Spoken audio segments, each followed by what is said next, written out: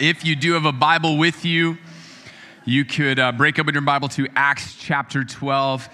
And if you ever forget your Bible, or if you don't even have a Bible, actually, we have Bibles out in the front hall there that you can take. I'd be glad to need to buy more Bibles. So each and every week, those are there for you. If you forget yours, or if you don't even have one, just take one of ours. But we are in Acts chapter 12 today.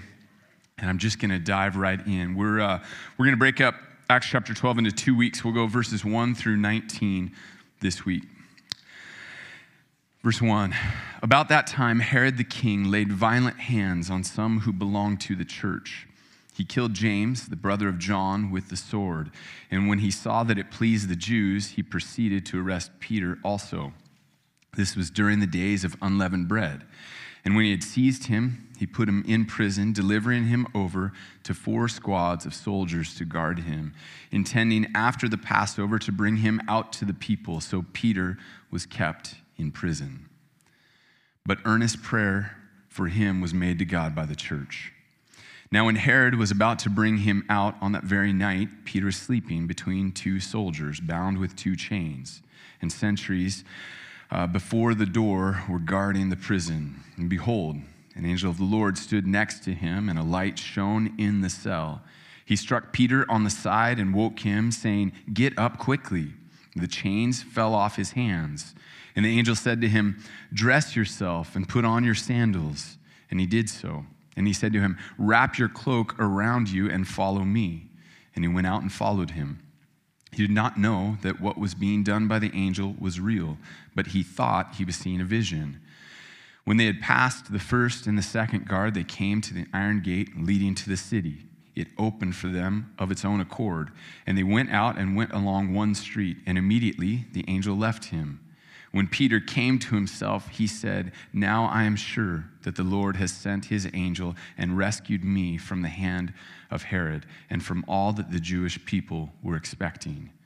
When he realized this, he went to the house of Mary, the mother of John, whose other name was Mark, where many were gathered together and were praying.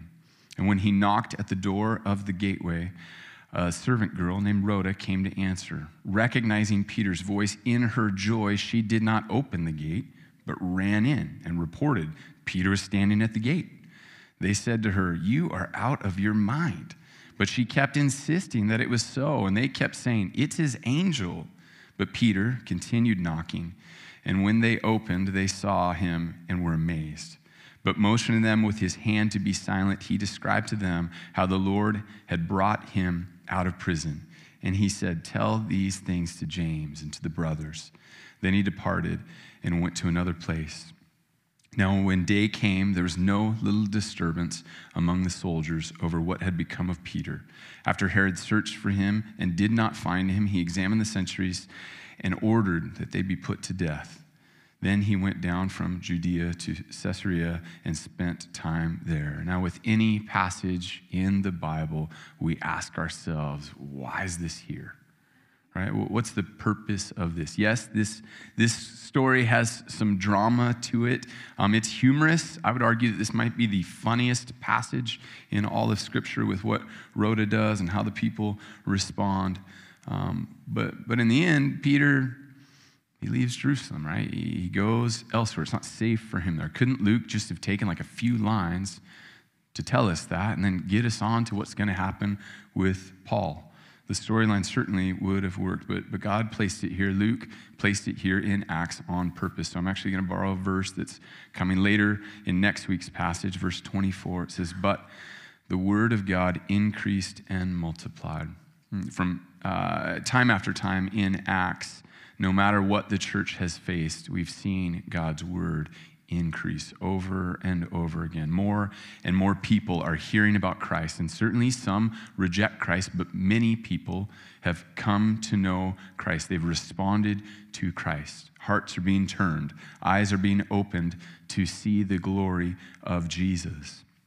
We've seen in these chapters in Acts that salvation has come to more and more people who were dead in sin, and now they have life. Right? Now they have the forgiveness of sins because they've come to faith in Jesus. And chapter 12 was a reminder to the early church and really to every church after it that has read this book of Acts, of God's love for his church, of his power, of his authority, of his care for his people. Right? This story is for every church, for every Christian that at times maybe feels beaten down, or maybe you feel like the whole world is against you, right? It can be easy to look out and see this opposition and that power and this and that against you and feel like, man, what do I do? And forget who it is that we pray to. So chapter 12 starts off just very grim. Right? We aren't given much detail, but King Herod, we're told, he laid violent hands on some who belonged to the church. And specifically, we find out that James is dead. Herod killed him with the sword. Most seem to think that he was beheaded with the sword. This is James, the brother of John, the John who wrote the Gospel of John. The two brothers in Mark 3, I think, they were lovingly called by Jesus the sons of thunder. I don't know if you had a nickname growing up, but there's something cool about having a nickname. It feels good when your peers or your teacher, maybe, or your coach comes up with a nickname for you. But there's not something better than being nicknamed by Jesus. And we don't get an explanation as to why Jesus called them the sons of thunder, but certainly there was nothing thunderous about James as he lied there dead. The Jews were very, very happy. They were very pleased that Herod had killed James. They were very happy that here, one of the 12 leaders of this disruptive upstart religion that has become such a pest for the Jews, that Herod silenced one of the 12. And why James? We don't know. Right? Maybe he was vocal about something. Maybe he was calling Herod out on some sin in his life. We don't know, but Herod wanted to squash him and had him killed. And the Jews were very excited about this. And this motivated Herod. Herod behaves like we would expect a politician to behave. So if something will make him more favorable with the people, then he is going to do that. When he sees that the Jews are happy, he just gets even more violent. He arrests Peter. And this doesn't only help his position with his people, but it also helps squash this new pesky religious group that in chapter 11, they were labeled Christians. Now, there are several Herods in the Bible. I don't know for you if it's hard to remember what Herod's what, or maybe you've never even known, maybe you thought they were all the same.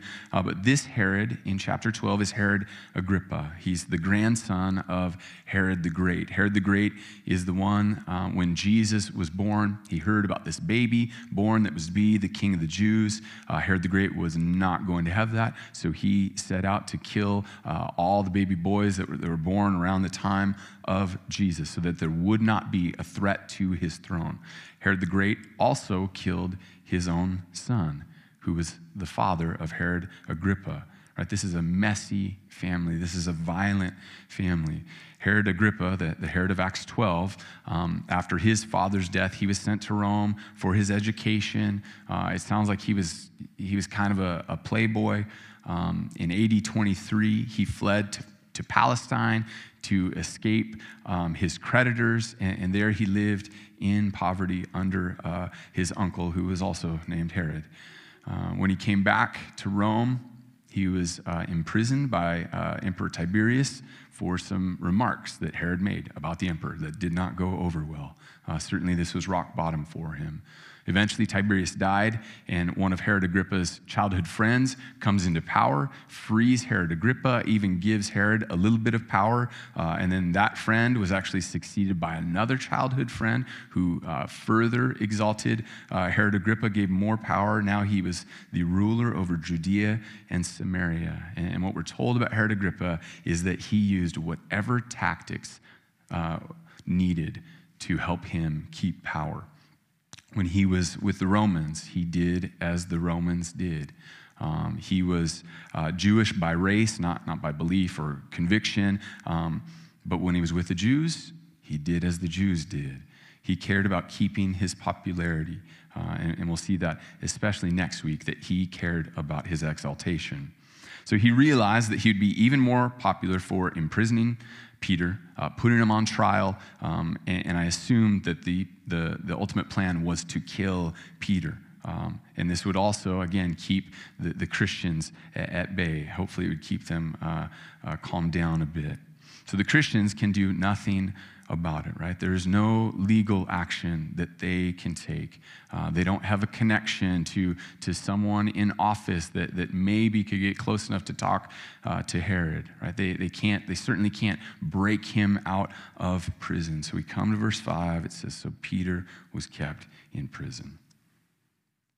And then it says, but earnest prayer for him was made to God by the church. The first 5.5 verses, it's just everything is stacked against the early church and against Peter, right? It's like, I know football season just started. I'm not a big football guy, but some of you probably are. Or pick whatever sport you like, if you like a sport. So imagine you're watching a sport on ESPN, and you don't even have to know anything about either team because they're going to tell you everything for like 2 hours in the pregame show about these two teams, right?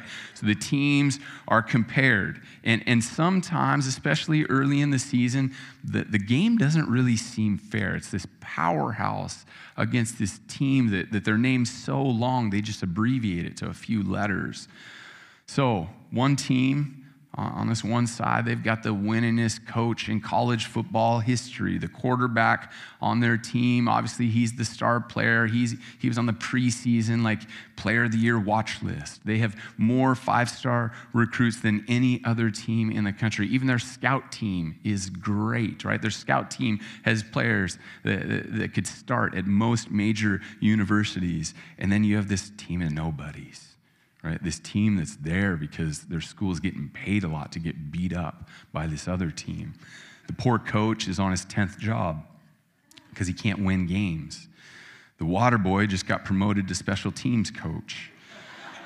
Some of the players, they decide to march in the halftime show, right? Like, the game is over before it's even started. And that's kind of what it feels like here. It just feels like Luke is showing us, man, everything is against the church. And the church has already faced obstacles. The church has already faced big time opposition, right? They face problems from the outside, right? The pressure from the religious leaders, the arrests, the beatings, the threats. They face problems within the church, right? Members of the church trying to look like they're good Christians, but really the kingdom they care about is their own, not God's kingdom. There have been church members that have been neglected, and others have been upset about that, so it causes this kerfluffle. Certainly, that's a weird word. I don't know why I said kerfluffle.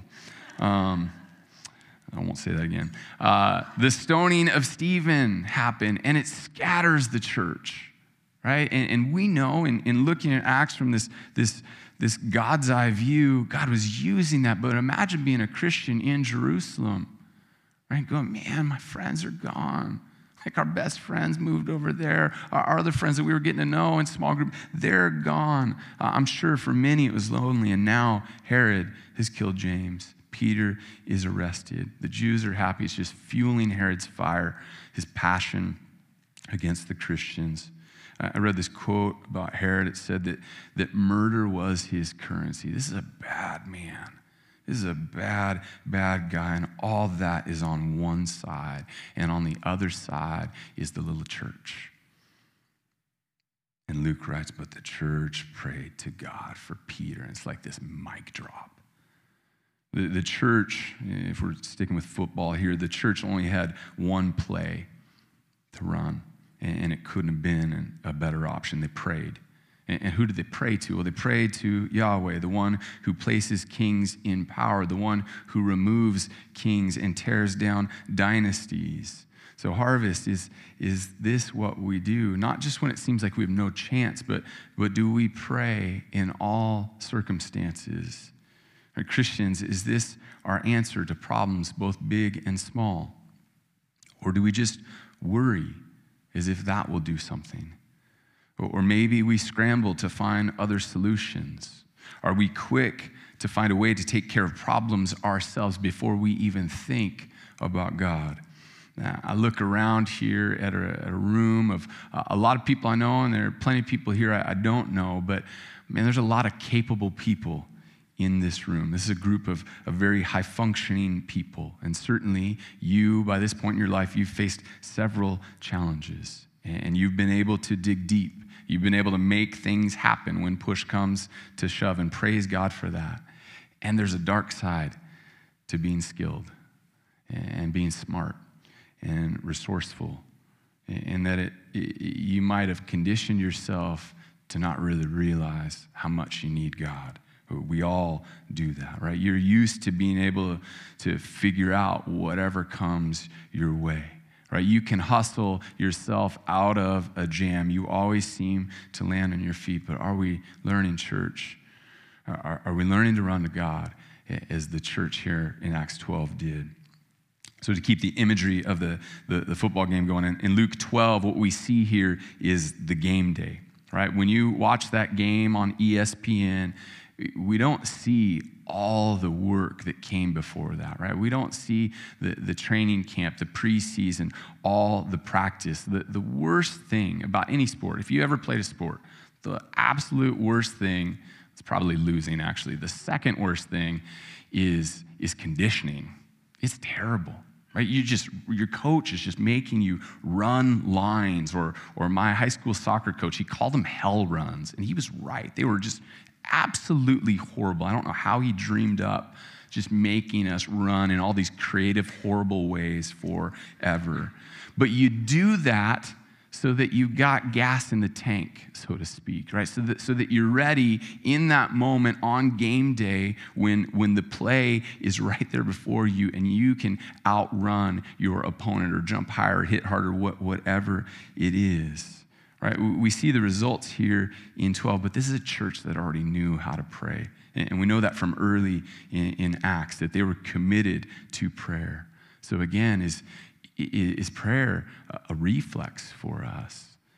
Right? Is it the play that you run every day and throughout the day? When life happens, do you pray? Because that's what they did. People from the church gathered to pray. The last church I was a part of, I'll never forget that fall afternoon. I was driving around, I think I was running some errands after work when I got a call from another guy on staff, Clark. And he told me that our good friends, their son had been killed in Iraq. And my heart just broke. And I said, Clark, what do we do? What do they want us to do? And he said, come over, get Lindsay and come over. So I called Lindsay. She was on her way home from work, and I didn't know who was going to be there. I thought maybe some of us from staff, some from their small group, but man, they wanted a lot of people there. There were dozens upon dozens. My guess is 40 or 50 people were there. People were bringing food in, and we were there. I don't even know how late we were there that night. We were there for hours and hours and hours. And there were so many people. It's not like we just sat in a circle with a couple and talked. Like there were just pockets of people. And as some were talking to them and crying and hearing stories and laughing, others realized, we got to pray. We just have to pray. And a lot of prayer came out of that. There were people that were organizing other prayer times. I remember there were guys that were meeting at 6 a.m. on their driveway every day for a long time just to pray for that couple. And God's people are a praying people. Verse 6, Herod, he's not playing around, right? He's got Peter under serious lockdown. He's got 2 soldiers bound to Peter by chains. 2 more are guarding the gate. From what I've read, it seems likely that there's a shift switch like every 3 hours. And somehow we find Peter asleep. I don't know how Peter was able to sleep. Right? Was it peace? I don't know. Maybe it was exhaustion. I'm not sure. However, Peter does seem to be pretty good at sleeping as death looms in different situations. Verses 7 through 9, the angel appears, right? This bright light is shining, but it doesn't wake Peter up, which tells me like he is out. I don't know about you, but I hate light when I sleep. Like we spent extra to get the blackout shades, but even that I've discovered isn't enough for me. So I purchased a sleeping mask, right? It goes over my head. I've got that. I've got my mouth guard in. My wife probably finds me unresistible. irresistible at night. Anyway, I hate the light. Like even just the light from the street, like it somehow weaves its way through all these windows and I can see it in my room. So I put this on and it's better than closing my eyes. It is so dark. Peter didn't need that, right? The angel comes, fills the prison with light. Peter's out. The angel has to strike him on the side. He tells him, get up, get dressed quickly, right? Peter doesn't know what's going on, which, I mean, to be fair to Peter, it makes sense, right? He's woken up out of this deep sleep. He's kind of in this stupor. Angel says, get dressed, and Peter starts to get dressed, but apparently forgets something. Angel gives him more instructions, like, no, put on your cloak too. And Peter just thinks all of this is a vision at this point, which, again, tells me that I don't think Peter expected that God would free him. God had done that before, but I don't think he expected it. I think that he thought he was going to die, that he was going to be executed for Christ. And in a bit, we'll see that the people in the church that gathered to pray, I don't think they expected either. I don't think many of them even prayed for it. I assume probably some did, but I don't think very many of them did at all. And even those who did, I'm not sure that they expected it based on their reaction to Peter. And so if you ever feel like as a Christian, your faith is so weak, man, be encouraged by this passage, by this account of the early church. God is answering prayers for Peter, and again, people praying, I don't even think necessarily praying for him to be released, but if they were, I don't think they expect he'd be freed, and yet God answers those prayers, right? God is not limited by our just so often weak prayers. Paul tells us we don't really know how to pray, right? We need the Holy Spirit to pray for us. Romans 8:26 and 27 says, likewise, the Spirit helps us in our weakness, for we do not know what to pray for as we ought, but the Spirit himself intercedes for us with groanings too deep for words, and he who searches hearts knows what is the mind of the Spirit, because the Spirit intercedes for the saints according to the will of God. Thank God for that. Here, God answers prayers beyond what they prayed for, or at least beyond what they expected. God is so gracious. So Peter, he walks, he's following the angel, he passes the first guard, he passes by the next guard, he gets to the gate, and it just kind of like, right, that's my automatic gate opening sound. And they walk into the street, they go like a block or so, and then the angel's gone. And Peter realizes, oh, that was real.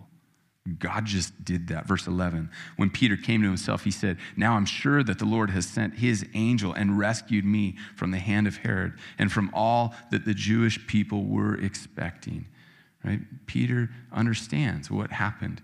In verse 12, he decides to go where his friends, the believers, will be gathered praying for them, right? He couldn't text someone and say, hey, I'm out. Where are you guys? No, he knew where they would be, right? This further tells me that this church, they prayed together, right? Not just in dire circumstances, but certainly Peter knew they would be gathered there on this night.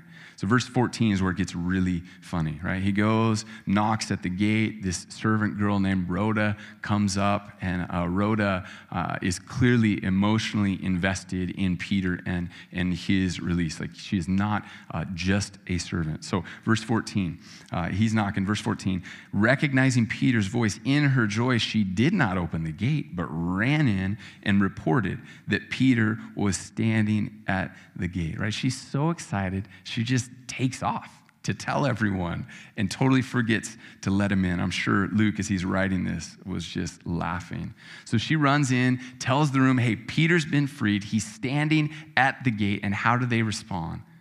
You're crazy. No, you're nuts. There's no way. You're out of your mind. And then someone says, oh, it must be his angel. Yeah, because everybody must have an angel that sounds just like them, right? That was more probable to the person that suggested that than God freed Peter from prison. Rhoda, they're saying, stop bugging us so that we can pray for the thing that you're saying just happened. Well, Peter persisted, right? He keeps knocking. Maybe he yells, hey guys, little help. It's me. God opened the other gate, but this one, It doesn't seem to open on its own, right? And finally, the gates opened for him, and everyone's amazed. Right? They cannot believe it. There he is. Right? His presence in Mary's house causes quite a commotion with everyone gathered there. So verse 17, Peter, but motioning to them, this is Peter, with his hand to be silent. And he described to them how the Lord had brought him out of prison. And he said, tell these things to James, obviously not James, his brother, but James, brother of Jesus, and to the brothers. And then he departed and went to another place, right? Peter understood that it was God that freed him from prison, probably execution, right? This was the Lord.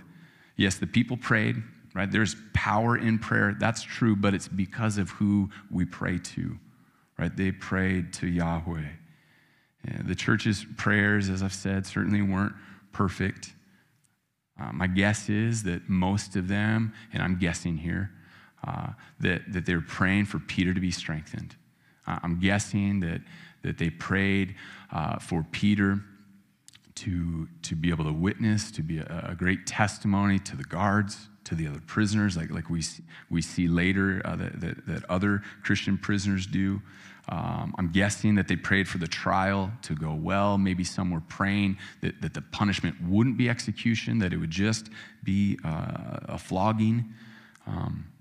And I'm guessing that at least a couple prayed that Peter would be released, but I don't think they believed it, right? Based on how they responded there, I don't think they believed it. And you and I know what it's like to pray for something and knowing on one level, yes, God can do this, but really doubting that he will.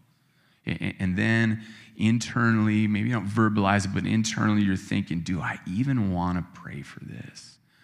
Do I want to get my hopes up and just further weaken my faith? If that's ever been you, man, I want to remind you about a story in Mark chapter 9. This dad comes up to Jesus. I encourage you to look this up later on your own. This dad comes to Jesus. His son is sick. His only hope is that Jesus will heal him. He comes to Jesus. Obviously, he has some amount of faith that Jesus can do this, but he makes the request to Jesus in really a sheepish way. And maybe it's just a slip of the tongue, but he says, Jesus, if you can heal my son. And Jesus picks up on that. And he's like, no, it's not a matter of if.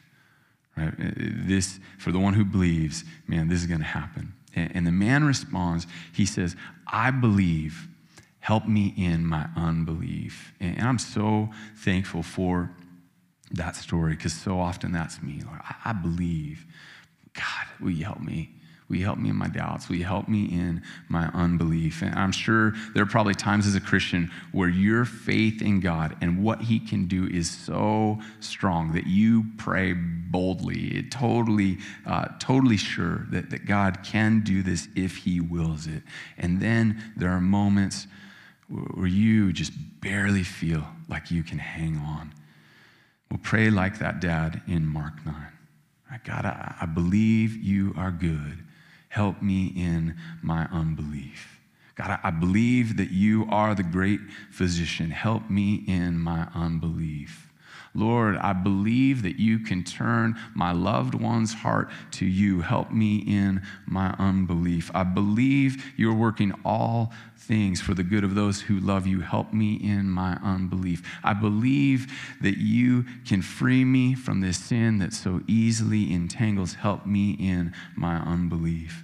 Our prayers at times might feel just so puny, but the God we are praying to isn't, and he loves to answer the prayers of his children. Right? He's designed it this way, that we would come to him and he shows us his goodness. He shows us his power, his authority, his care. He lavishes us with his love. And now this story in Acts 12, it's just a handful of days that they're praying for Peter. And specifically, we see the one night. But if you've been walking with Jesus for a while, you know it isn't always that quick. Right? Some of you, many of you, have been praying the same prayer for years now, maybe decades. Another thing I alluded to earlier is that the believers were praying together. This is corporate prayer, right? Praying on our own is good, right? We should do that. But I'm guessing that as American Christians, right, we are hyper individualized. We all should be praying more with other believers. You've probably heard this before about the Lord's Prayer when Jesus is asked, like, how should we pray, Jesus? His response is, our Father, right? Not my Father. Jesus assumes that we are praying with other believers. So do you do that? Or actually, do we do that? See right there, we are individualized. Do we do that? We need to more. So I'd encourage you, if you're getting together with a brother or sister in Christ to do a Bible read-through, or maybe you're part of a Bible study or a small group, or I don't know, you're an accountability group, whatever it is, man, let's get some more time in prayer together. Not just a drive-by, but let's spend some dedicated time praying together. Or the next time you're with another Christian, right, and one of you hears some hard news, maybe you get a text from someone else you know that loves Jesus. And it is tough stuff. Man, instead of just sitting there and saying how hard that is, why don't you have the courage to say, hey, we need to pray for them right now, right? Like, what are they going to do? They're not going to say, no thanks, right? They're going to say, yeah, you're right. Let's pray together. As a church body, we need to pray more together. The 25th, it's a Sunday, that night, 6 o'clock, we're going to have a time just for prayer together. We're really not going to do anything else but pray together. We're going to pray for our country. We're going to pray for our world. We'll pray for our missionaries. We'll pray for schools and families. We'll pray for ministries of harvest. So I hope that we have a bunch of people there to pray. But when stuff happens in life, what is your response? Right? Are you a fixer? Do you freak out? Do you pray? James tells us that the prayer of a righteous man is powerful and effective. Matthew 7, Jesus says, come on, even an earthly dad, right? When his kids ask him for a gift, they give good gifts. How much more will your heavenly Father bless you when you ask him? 18 and 19 end our passage today. It says, now when day came, there was no little disturbance among the soldiers over what had become of Peter. And after Herod searched for him and did not find him, he examined the sentries and ordered that they should be put to death. Then he went down from Judea to Caesarea and spent time there, right? Herod's not happy. The control, the authority, the power that he thought he had, and really everybody thought he had, was not the power that God had. It's not the power that God still has today. Right? Kings bowed down to Yahweh. And again, verse 24, but the word of God increased and multiplied. I'll end with this story. Just before World War II, in a little town in Texas that I'm not going to try to pronounce, there was a horrible tragedy. A fire broke out in a school, and 263 children died in that fire. After the war ended, the town, it started to grow. Eventually, they built a new school, which featured one of the finest sprinkler systems in our whole country at that time. And so this little town, they were really proud of what they had built. Honor students were selected to guide visitors on tours of the new facilities, and they pointed out, these state-of-the-art fire sprinkler systems that they had. And the thought was, well, never again will we experience a tragedy like this. Well, the town continued to grow over the next several years, and 7 years later, it had grown enough that they need to add a whole new wing to the school. And when they started construction, it was discovered that the sprinkler system had never been connected. Right? 7 years. And they had this thing designed to save that they weren't even connected to. I'm just like, man, I don't want that to be us. Right? I don't want to take God's offer of, hey, come to me, ask me, and I'm gonna bless you. Right? I'm going to, in my will, I'm gonna respond to the prayers of my people. I just wonder, man, how many of us Christians are just disconnected from God, like that little sprinkler system that was supposedly so powerful? Would you pray with me right now?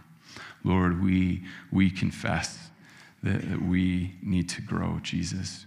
We need to grow in so many, many ways. And we are so thankful that you are faithful to grow us, that you don't leave us where we are, but you continue to grow us and mature us. And one way that I'm asking right now, Lord, is that you would grow us into a people that pray, into a people that just love to come before you and in prayer, exalt you. In prayer, bring our concerns, our petitions to you, Lord. Would we be a church that intercedes for one another? Lord, would we be a church that just can't wait to talk to our Lord? God, we thank you that you have given us prayer. We thank you that you respond to our prayers. God, I thank you that you, I'm convinced that you put in our hearts the things that we need to pray about, Lord. God, you are so good to us. It's in your name we pray. Amen.